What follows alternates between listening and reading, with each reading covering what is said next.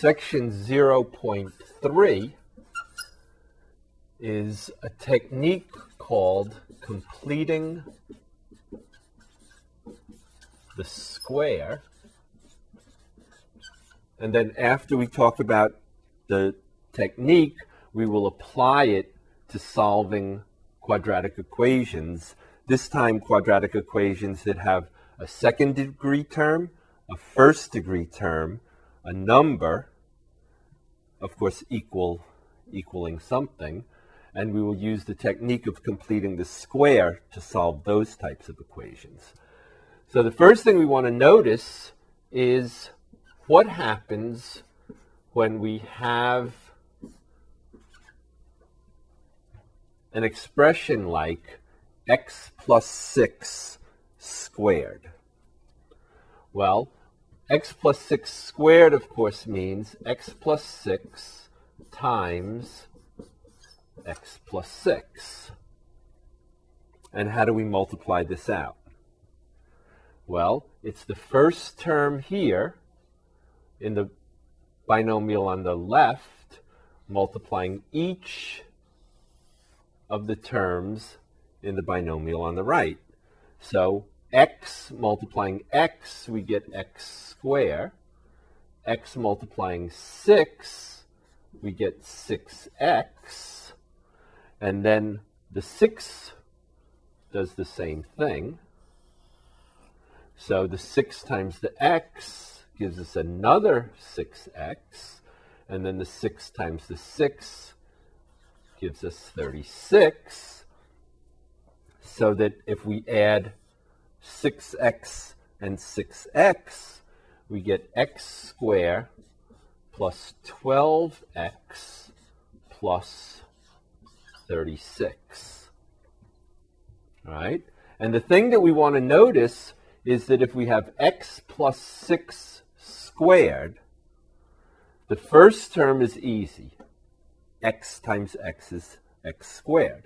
And the last term is easy. 6 times 6 is 36. And the middle term, 12x plus 12x, is just twice the product of x times 6. All right, so, for example, if we had x plus 7 squared, right, if we follow this model, not working it all out, but just realizing that x times x is going to be x squared, 7 times 7 is going to be 49, and then saying twice the product of x times 7. Well, that'll be what? 7x, and twice 7x will be 14x.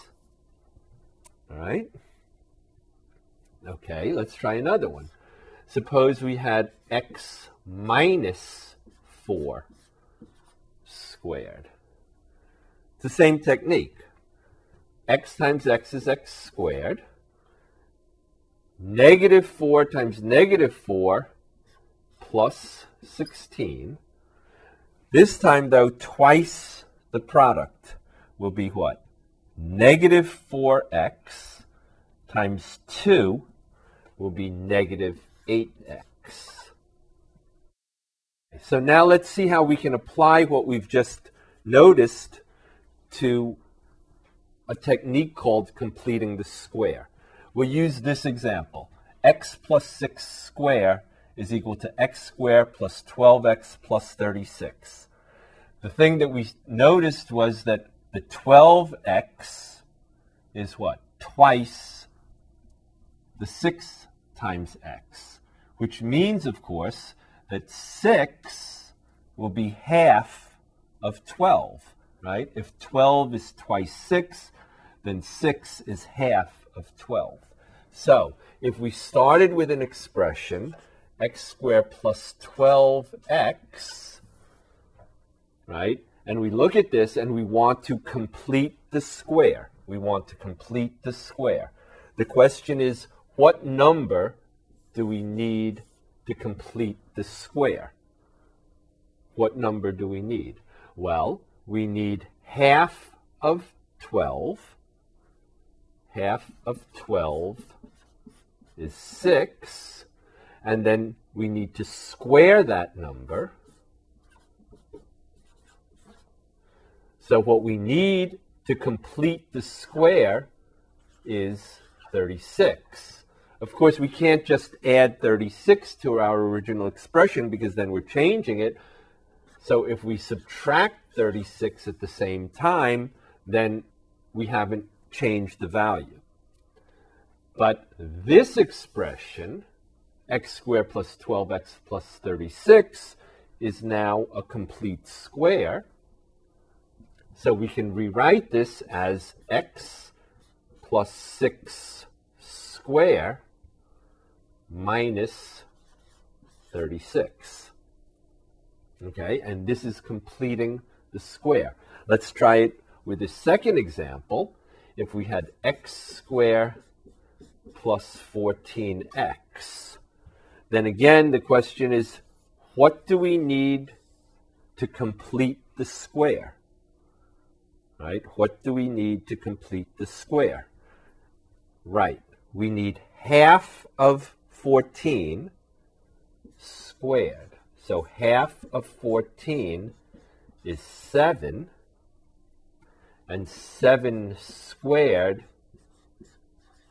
is 49. So if we add 49, we have completed the square.